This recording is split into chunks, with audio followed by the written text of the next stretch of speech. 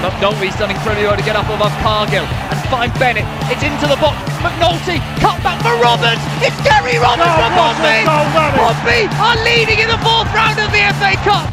Mark McNulty, but a good chance by Doyle. For McNulty on the edge. Mark McNulty scores for Pompey. Smashes it past McCormack. Won by Doyle. Finished by the returning Mark McNulty. First left blood for Pompey. They're in dreamland early here at Bratton. There's a through ball to Jamal Lowe. Jamal Lowe's onside. The flag's stayed down. Jamal Lowe, nonchalant, fantastic, brilliant. Pompey will be promoted at this rate. That is it. Pompey are champions. They won League Two in the most dramatic of circumstances. The PO4 podcast with Hugh Bunce, proud to be Pompey.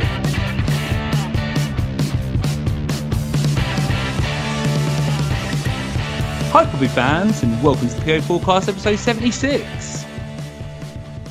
Well, Pompey are back and the playoffs are at the end of this week. We're recording on Tuesday and we've got an awesome podcast for you guys to get you excited or nervous for the game against Oxford. Joining me on the podcast today is George Ellick from the Not the Top 20 podcast and the Going Up, Going Down podcast for The Athletic. How are you, George? Yeah, very good. Very good. Nervous to be speaking to Pompey fans just a few days before the big day, but no, except for that, I'm okay. Well, I'll be honest, it's great to have a passionate Oxford fan who also is podcasting on the podcast, George. So thanks for joining us. Yeah, no worries. I've done a couple of these before, speaking to teams we're playing against on their podcast, and normally it ends up going okay. I remember a couple of years ago speaking to the Newcastle podcasts, and we were playing them in the cup, and when I suggested that we might beat them, they all laughed, and we beat them 3-0. So let's fingers crossed it's a repeat of that. I don't think we're going to have quite that conviction for this, George, but we'll see. Joining me to co-host on the podcast is the regular co-host Freddie Webb. How are you, Freddie? I'm doing very well, thank you. Again, nervous and excited for Friday. It's going to either make or ruin my birthday the next day, so that's going to go down well. Well, we'll have to celebrate after lockdown, mate, properly for your birthday. So you're missing out on that one. But maybe Pompey can give you a birthday present. But all right, let's get cracking. So, George, could you just give us a quick summary of what the expectations were at the start of the season for Oxford and how the fans feel about finishing fourth? Yeah, I think the fans are very happy with the finish this season. Last season was quite a strange campaign where, for the most part, it was very disappointing. Carl Robinson was taking charge of his first full season, and a lot of fans, possibly me included, saw our faith kind of wane during the season as it went on. But then in the last couple of months, we really kind of came to the fore and played well and pushed ourselves well clear of that mess at the bottom. So coming into this season, I guess the expectations were to build on that and kind of hope for a playoff place. A few months into the season, that probably changed because we found ourselves in amongst that group at the top. A bit of a turn of fortune around January time when we lost a couple of key players meant we kind of came out of the playoffs. But then we had a really good run just before the break, which put us kind of back into the mix for automatics. So I think everyone at the club is certainly very happy with how the season went on the pitch. Very happy now with the manager. And you know, we certainly have a squad who technically should be at the top end of this division. Yeah, Robinson's done a great job with the team, hasn't he? Going from a mid-table side last year to going on that amazing run this season and then getting into the playoffs. Do you think he could potentially be poached if, for example, Oxford don't get promoted through the playoffs this year? Yeah, it's funny how things work like this. How, you know, a year ago, I was talking on podcasts about how this was his last chance, and if he didn't get it right at Oxford, then was a League One club going to take a chance on him anymore? And now we're talking about him possibly being poached. I mean, maybe. I went and spoke to him before the Man City game in the Cup for The Athletic and interviewed him, and I asked him kind of what his plans were for the future, and he said he was very, very keen to manage abroad, which might surprise some people. But he's certainly very ambitious. And the crazy thing is, despite the fact he's been managing for 10 years, he's still very young. And I think a lot of fans who only come across Carl Robinson from what they see and hear of him would maybe have a a bit of a warped understanding about him as a manager, because he does talk a lot. I'm not sure he necessarily always knows what he's talking about or knows what's coming out of his mouth when he is talking.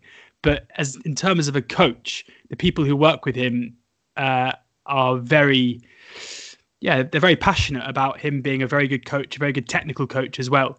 And I guess that's maybe the side of his management that doesn't really get spoken about enough. Do you think that extra technical coaching has rubbed off on the players? Have they improved a lot? I think it might be more a case of, if you look at the players that he brings in, they're always very technical. I mean, certainly players like Cameron Brannigan have come on a fair bit under his guidance. You're looking at Tariq Fosu, who was only at the club for 6 months before going to Brentford, and he's now starting on the wing for a team trying to get their way into the Premier League. Shandon Baptiste is a player who we also lost in January as well, who, I'm very, very sure will play for in the Premier League soon with Brentford or not. And then like someone like Marcus Brown, who I'm sure we'll speak about in a second when we're going to talk about players of ours that Pompey fans should be wary of. We had him on loan at the back end of last season from West Ham, and he was just one of those players who was too good for League One. I mean, it was just didn't make any sense that he was playing in the division. And then he went to Borough in the summer, and for whatever reason, he just didn't play well at Borough at all. I mean, I know they've had a tough time this season, but under Woodgate, I think he got sent off twice, and the fans really didn't take to him. So he came back to us on loan, where again he's just flourished. And it's that, that ability to take these technical young players. Robinson's, his history before the MK Dons job was being an academy coach, and you can really see that he invests his trust in these young kids who maybe just need a bit of an arm around the shoulder and a bit of faith in what they're doing. And that's why, we've got a very young technical team, which makes me a little bit nervous about coming up against you guys on Friday. Do you think that's a sort of a top-down approach then from the club, a sort of an ethos, not just Robinson, but maybe a vision throughout the academy to a way to developing young players then? Yeah, it definitely is. And that came long before Robinson as well. The best years we've had at the club in the last kind of 30 years.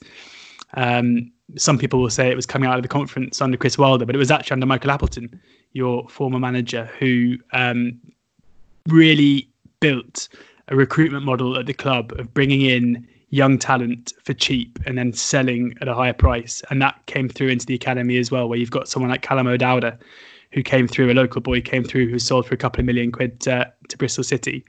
And when Appleton left and Pep Clotet came in, suddenly that recruitment model just seemed to disappear. And we were recruiting 34-year-old Brazilian left-backs and Gino Van Kessel, who scored one of my favourite ever goals, despite him being terrible, against Portsmouth at the Kassam Stadium. But he was, I don't understand how he did that against you guys, because he was absolutely terrible.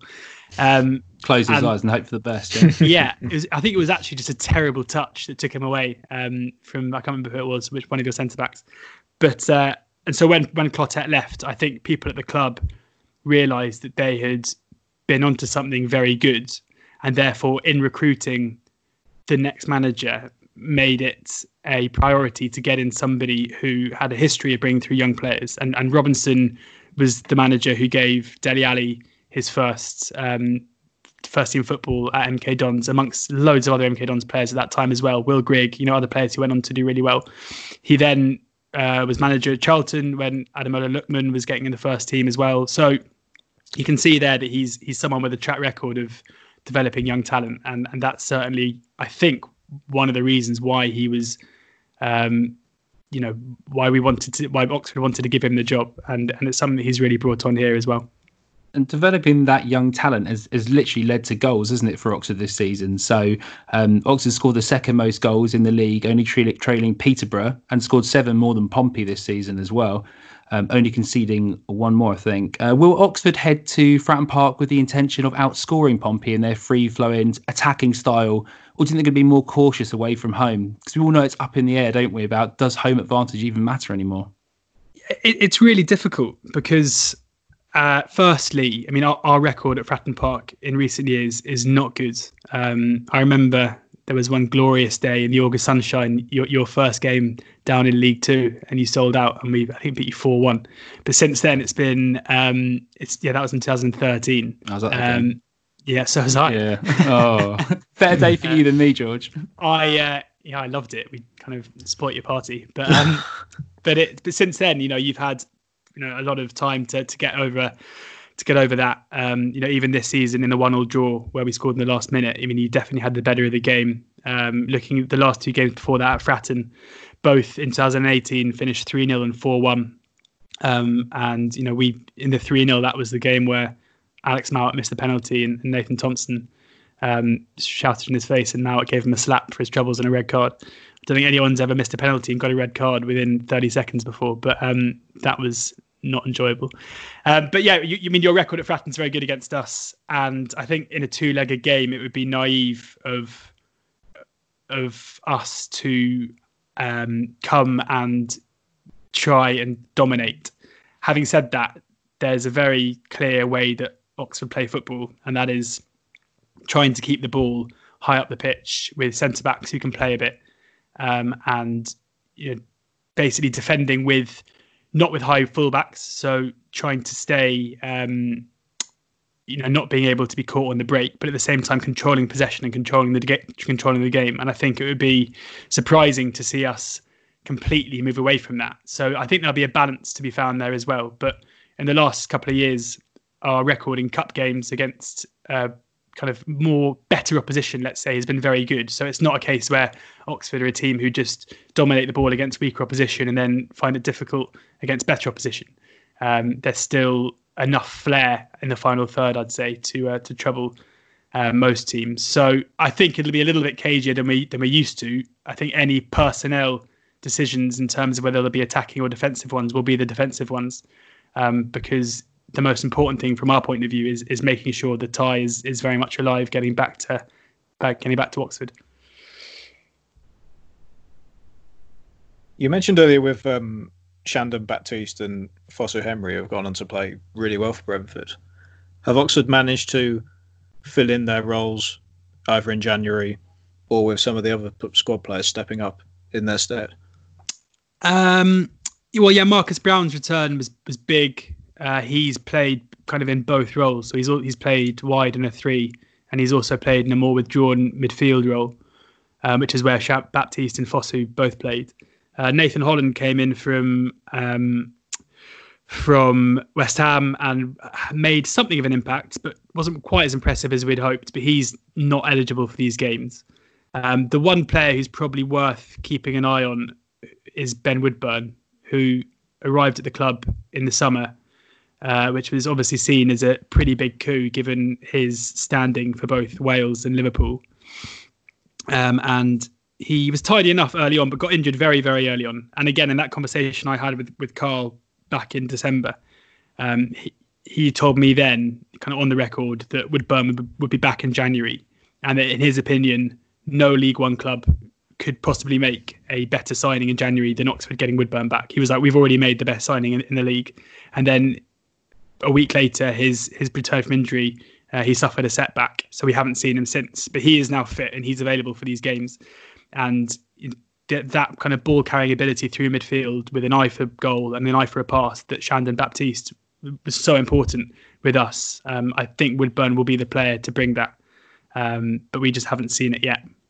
No, I've seen Woodburn play a lot for beforehand Liverpool in the cup games, and he definitely seems like a very high potential midfielder who could basically do anything. He might become a full-fledged Wales international and go even further.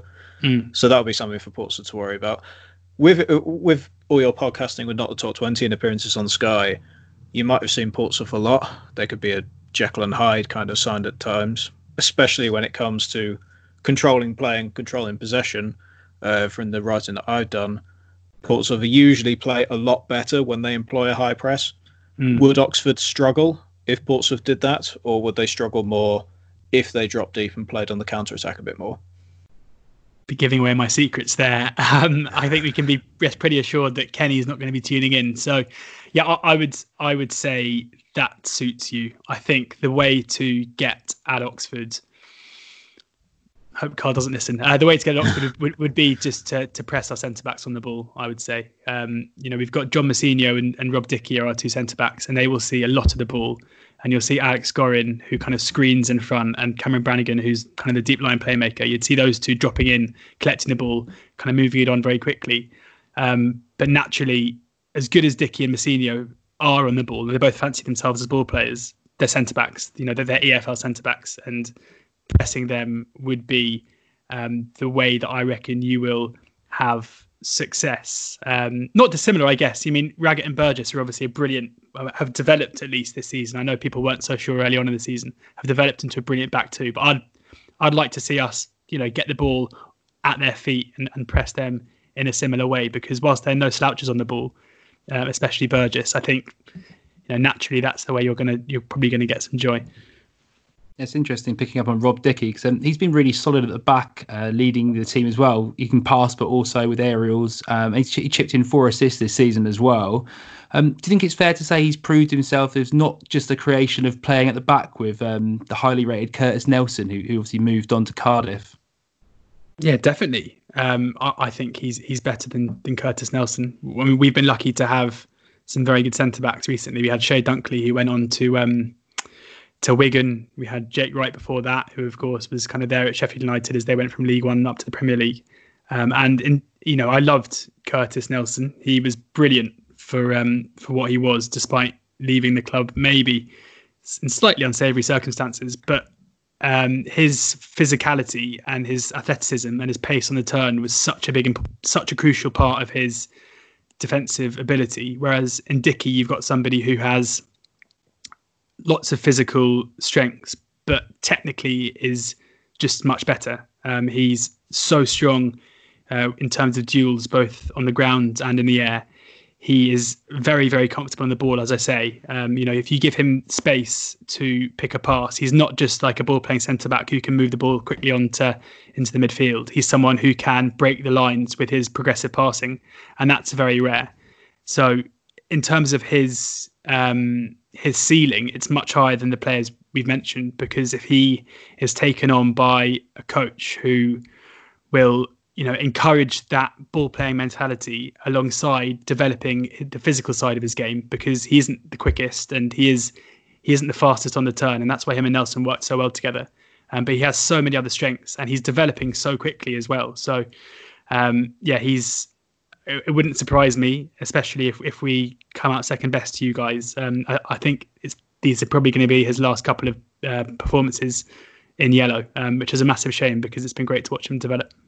Yeah, he actually sort of reminds me of it, and not as much pace, but the way he brings the ball out is not dissimilar. This is fairly high. Well, this is high praise indeed. So we have Matt Clark playing for Pompey as well, but that just ability to break the line, and I think it's quite unexpected for some attackers pressing League One centre backs. They don't assume they're just going to skip past them, find space, and then create more for the midfield. So definitely, I've been really impressed with him. And it helps that Clark's left-footed as well. It was kind of the holy.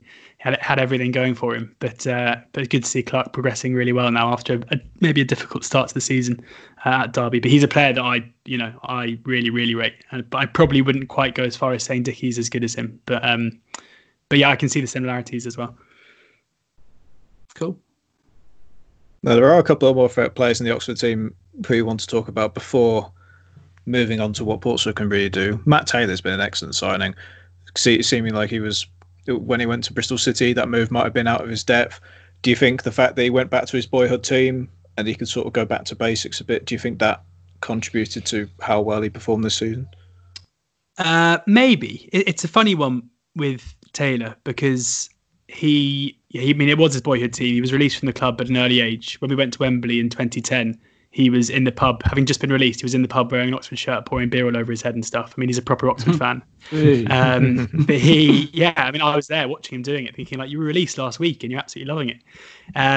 But I wasn't pouring any beer over my head, obviously. But you were probably. He started the game. But he went on to Bristol Rovers and did very well, and then he nearly signed for Oxford a few years ago, and then kind of last minute to the U-turn and signed a new contract with Bristol Rovers. And Michael Appleton, very angrily in the press, came out and said, we'd shaken hands, and he's turned around. And a couple of weeks later, Taylor scored against Oxford at the Memorial Ground and then ran over to the corner and shook hands with his teammates.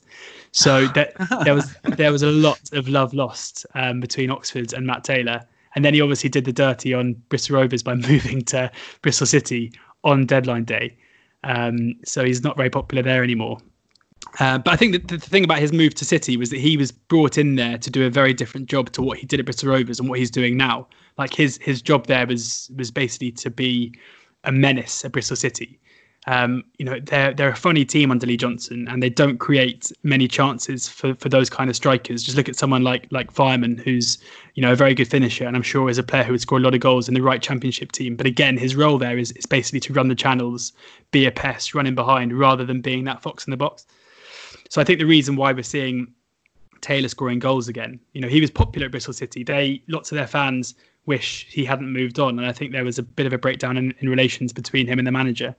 But his role here is different. Note, there's been some talk in the press in Bristol City about Portsmouth being fairly interested in his in his signature in the summer, which could add a little bit of spice to these couple of games if there's anything in that. But we'll have to wait and see and hope that he is. I hope his head hasn't turned in any way, because he's been a revelation. And to have a proper kind of prodigal son, somebody who played for the club and then totally screwed us over, and then coming back a bit later on in his career to try and make amends and score the goals to take us up into the Championship would be a pretty good story. No, fans always get connected to the boyhood players, especially Portsmouth, especially as well, with the amount of players who have come through the youth ranks in recent years. One more player we have to mention, ex-Portsmouth Simon Eastwood. He played for Portsmouth in the first League One season, I believe it was 2012-2013. Didn't really have a good spell. It was fair to say that people didn't rate him as much at Fratton Park, even though really they didn't rate many of the players at that time. Does Simon Eastwood stand up as a goalkeeper next to Alex Bass? Yeah, he does. It's a funny one because he played for us before he played for you. He was our sub-keeper for a whole season, and the thing with sub-keepers, how you watched him in the warm-ups trying to save the substitutes' shots, and he was terrible. Like, I remember every game we'd always be like, let's hope we never have to have him in goal, and he didn't make a single appearance for us. And then he went to you, and then he went to Blackburn and was their kind of sub-keeper for a couple of years. And I remember when we signed him back, I was like, I can't believe we're doing that. That is that is terrible. And he's been brilliant. I think he's just one of those keepers who, whether it was his confidence or if he had to fill out physically, he's a very different player to how he was 8 or 9 years ago. He hasn't necessarily been as good this season as he had been in the previous couple. A lot of people thinking when we were struggling towards the bottom end of the table that it was Eastwood we had to thank really for keeping the relegation zone arm's length. And so maybe it's just a product of the fact we're now better generally that he doesn't get the similar kind of praise. I mean, he's won player of the season at least once in the last couple of years. But yeah, I wouldn't swap him in goal. Cheers. No, I mean, can he kick the ball now? I mean, I think the biggest thing at Portsmouth was, and maybe you're playing short passes out to the back to play the ball out better, because I remember at Pompey he was told to try and punt it up front to the striker, and it used to go off for a throw in every single time. I wonder if that's something that shattered his confidence, maybe playing with us as well. But is he just passing the ball out from the back now to retain possession rather than spraying it up front? A bit of everything. He's not, he kicks long, he rolls it out, he throws it long. It is very strange. I mean, because as I say, I saw him a bit, even though not in necessarily competitive games, and he just looks like a different person, let alone different player. He's definitely, if there are any kind of young 20 something keepers out there who want an example of how much you can improve, then yeah, I think Simon Eastwood's a good example of it. That's it. You've heard it here, Pompey fans. Simon Eastwood, he's gonna potentially shut us out. That's not what I said. George, you predicted Pompey would win the league before the start of the season.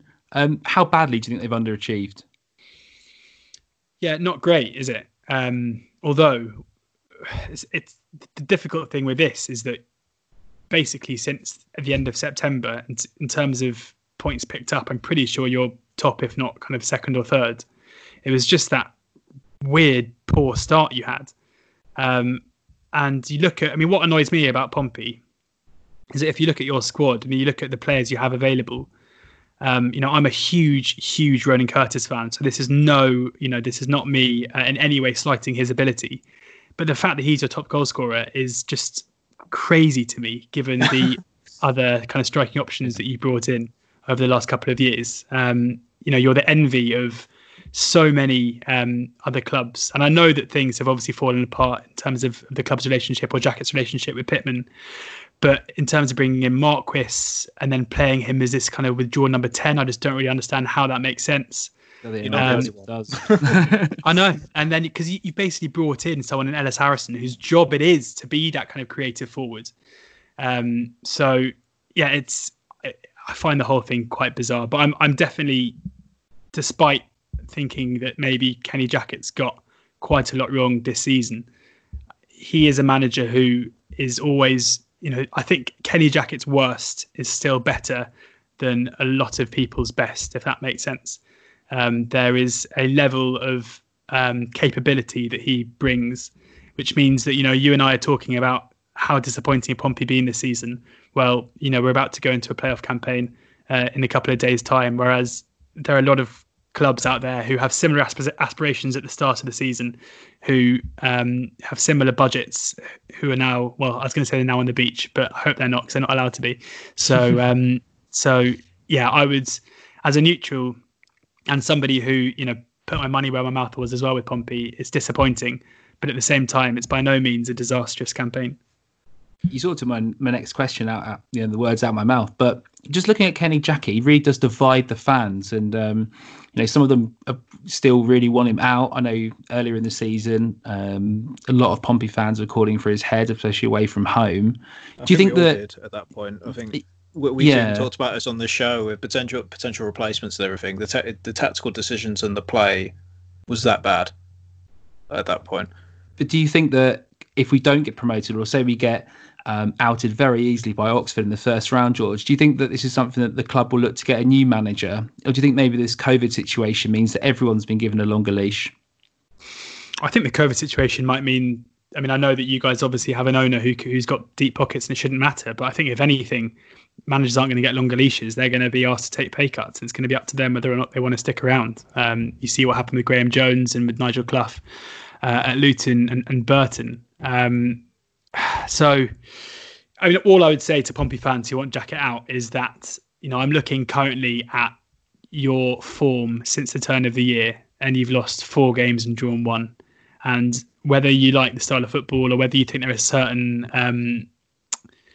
kind of tactical aspects to Jackett's team and the decisions that he makes that you disagree with, the grass definitely isn't always greener. You look at how Ipswich have got a manager they've given, who with Premier League experience, they've given a 5-year deal to, and they do not want him. You look at Sunderland, who recruited a guy in Jack Ross, who was seemingly a very bright young manager from Scotland with this ridiculous budget, and they couldn't get up. They then replaced him with someone who's been there and done it. And whilst Phil Parkinson was certainly turning it around, it wasn't plain sailing. It's not an easy division, and there are, and getting the right manager in isn't always an exact science. And in Kenny Jackett, you've got a manager who has got into the playoffs for the second year in a row.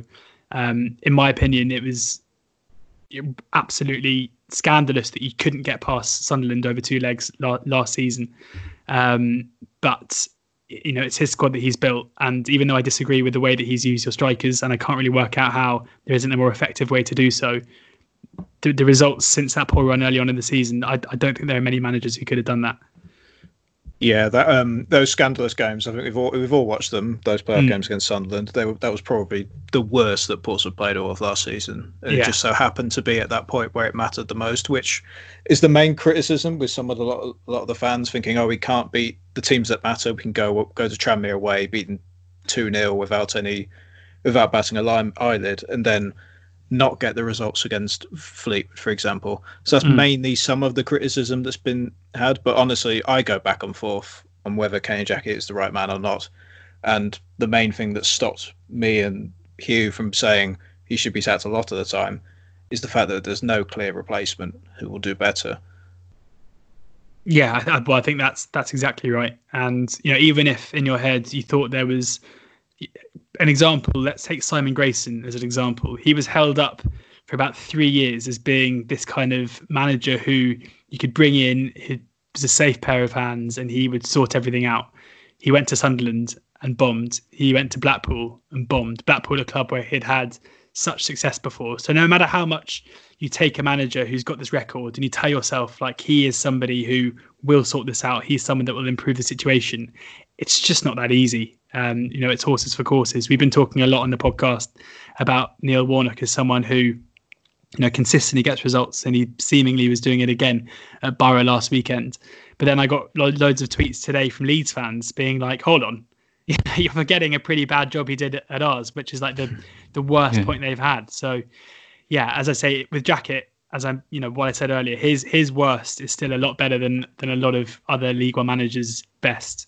And even though there are quite clearly shortcomings, for a big majority, and it's going to be annoying. I'm sure there are Pompey fans listening to this who went out thinking like, who's this bloke telling us not to? But we've seen, when Pep Clotet arrived at the club, there was a lot of excitement, and it nearly sent us pretty quickly down to League Two. And if you look at the teams who do get relegated, normally there's been a managerial change somewhere in there, and it doesn't always go too well.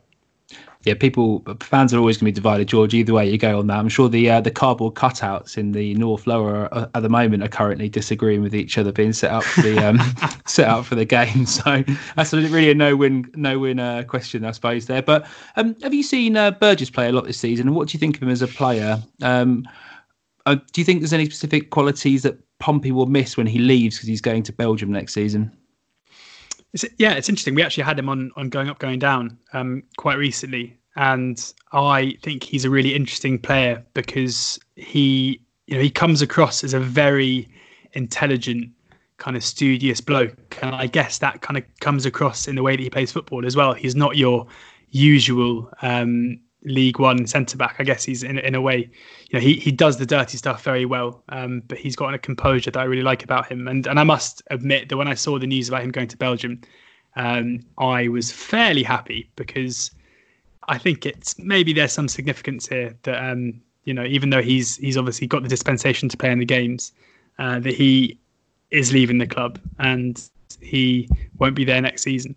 Although I'm sure he would be the first to say that he's got some unfinished business and he wants to do it for the fans. But no, he's undoubtedly, a very good player in my opinion, and someone that you'll miss next season no matter what league you're in.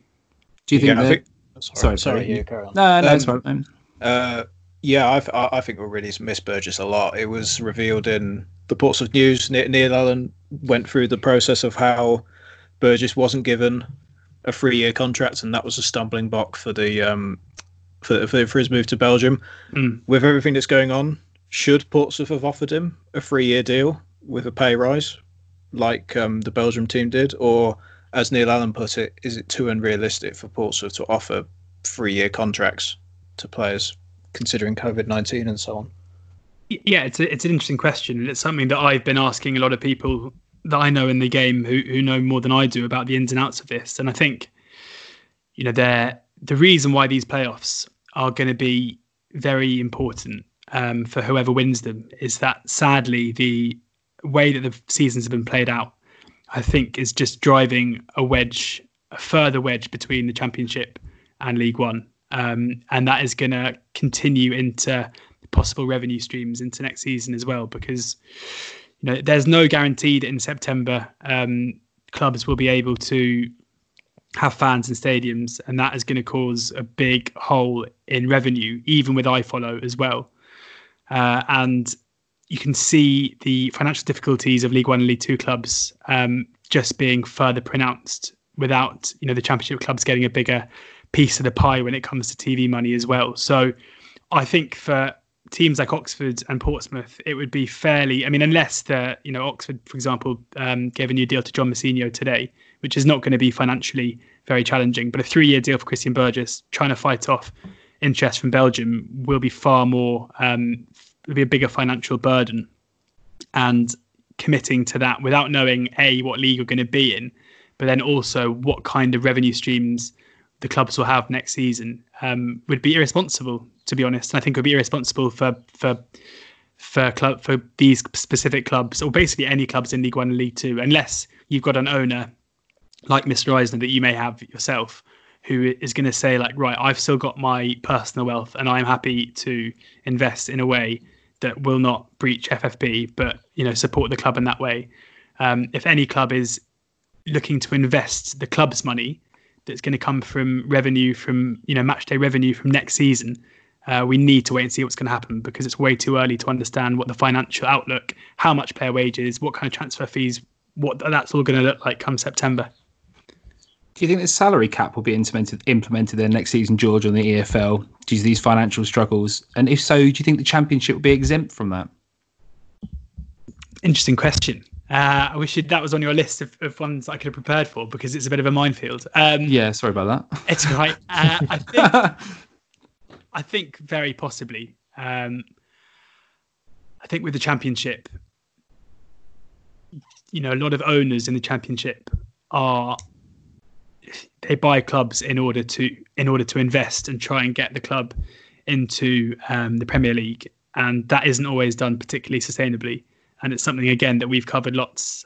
We did a special on it for 5 Live a few months ago, and the EFL will undoubtedly come in for some criticism if they were to implement a salary cap in the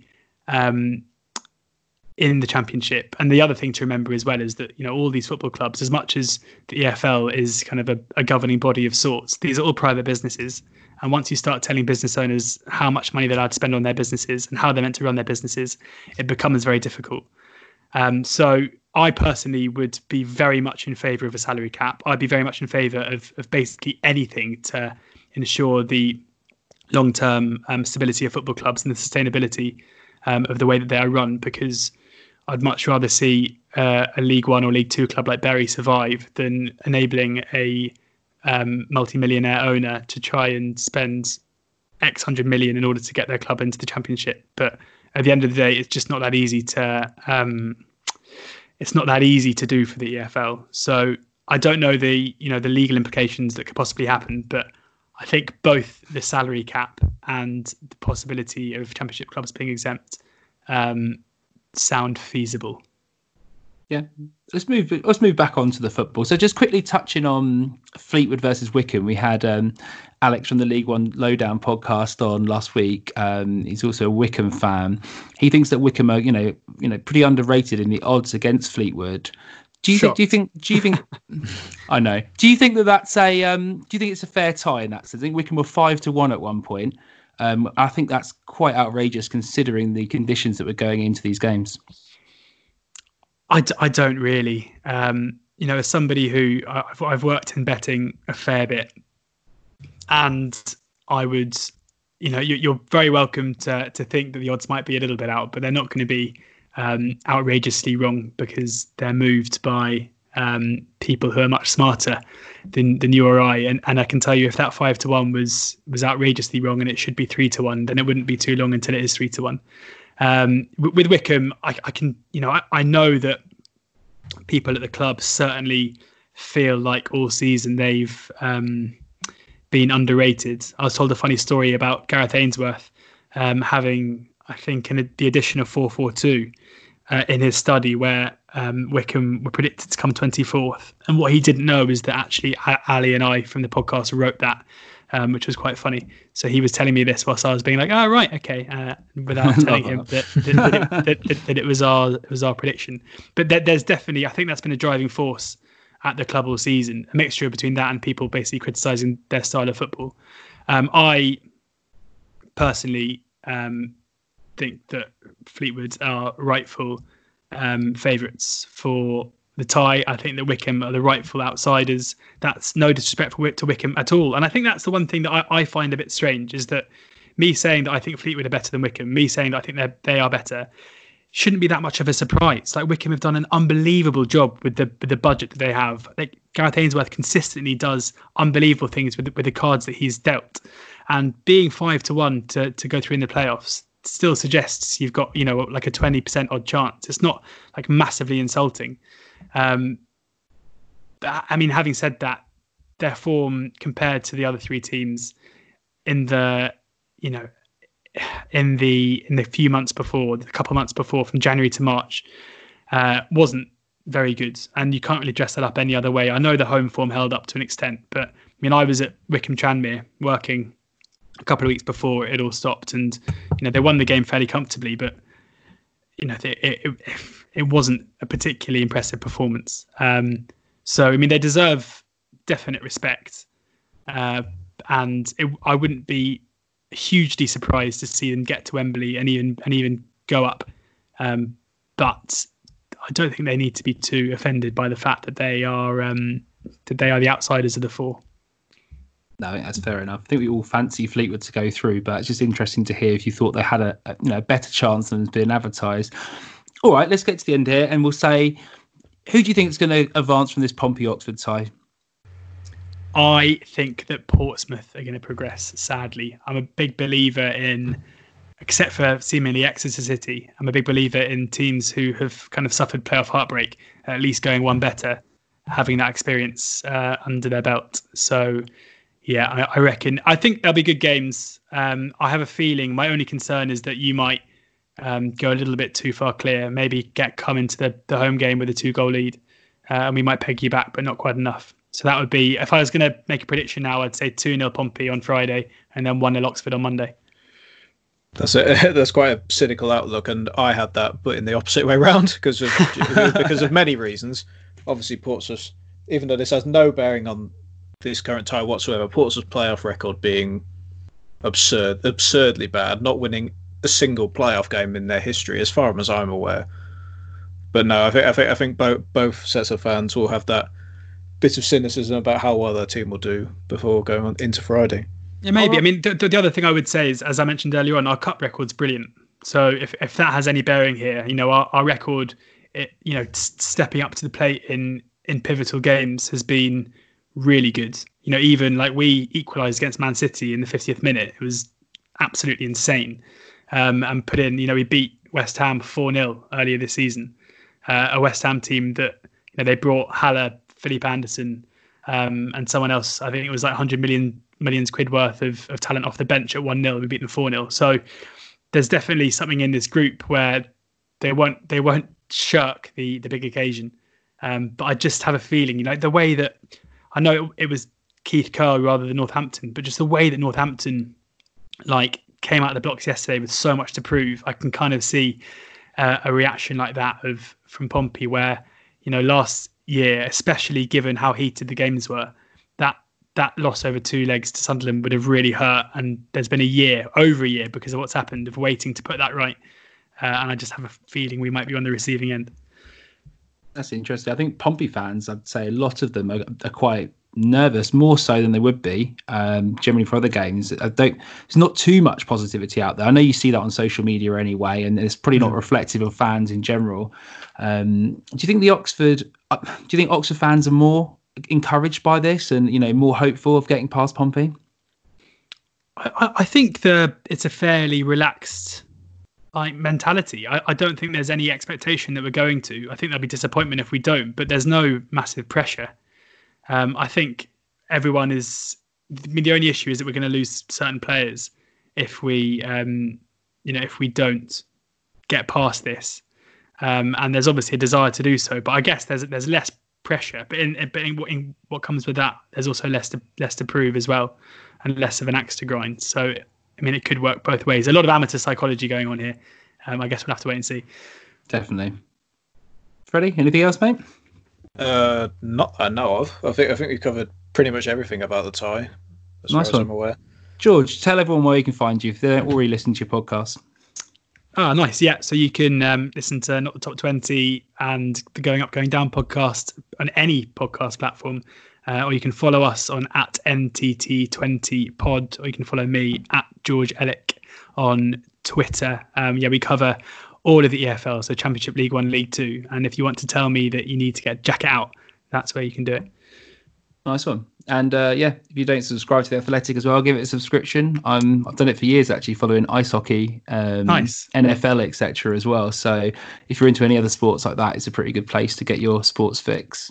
George, you can get half price as well if you go to theathletic.co.uk/NTT20pod. There we go. Nice one, mate. All right, George, mate, thanks again for coming on the podcast. It's been a blast, mate. Hope you enjoyed it. And until next time, Pompey fans, play up Pompey. You have been listening to the PO Forecast for Pompey News Now, available on SoundCloud, Spotify and Apple Podcasts. Follow PO Forecast and Pompey News Now on Twitter for more information. And there is the full-time whistle.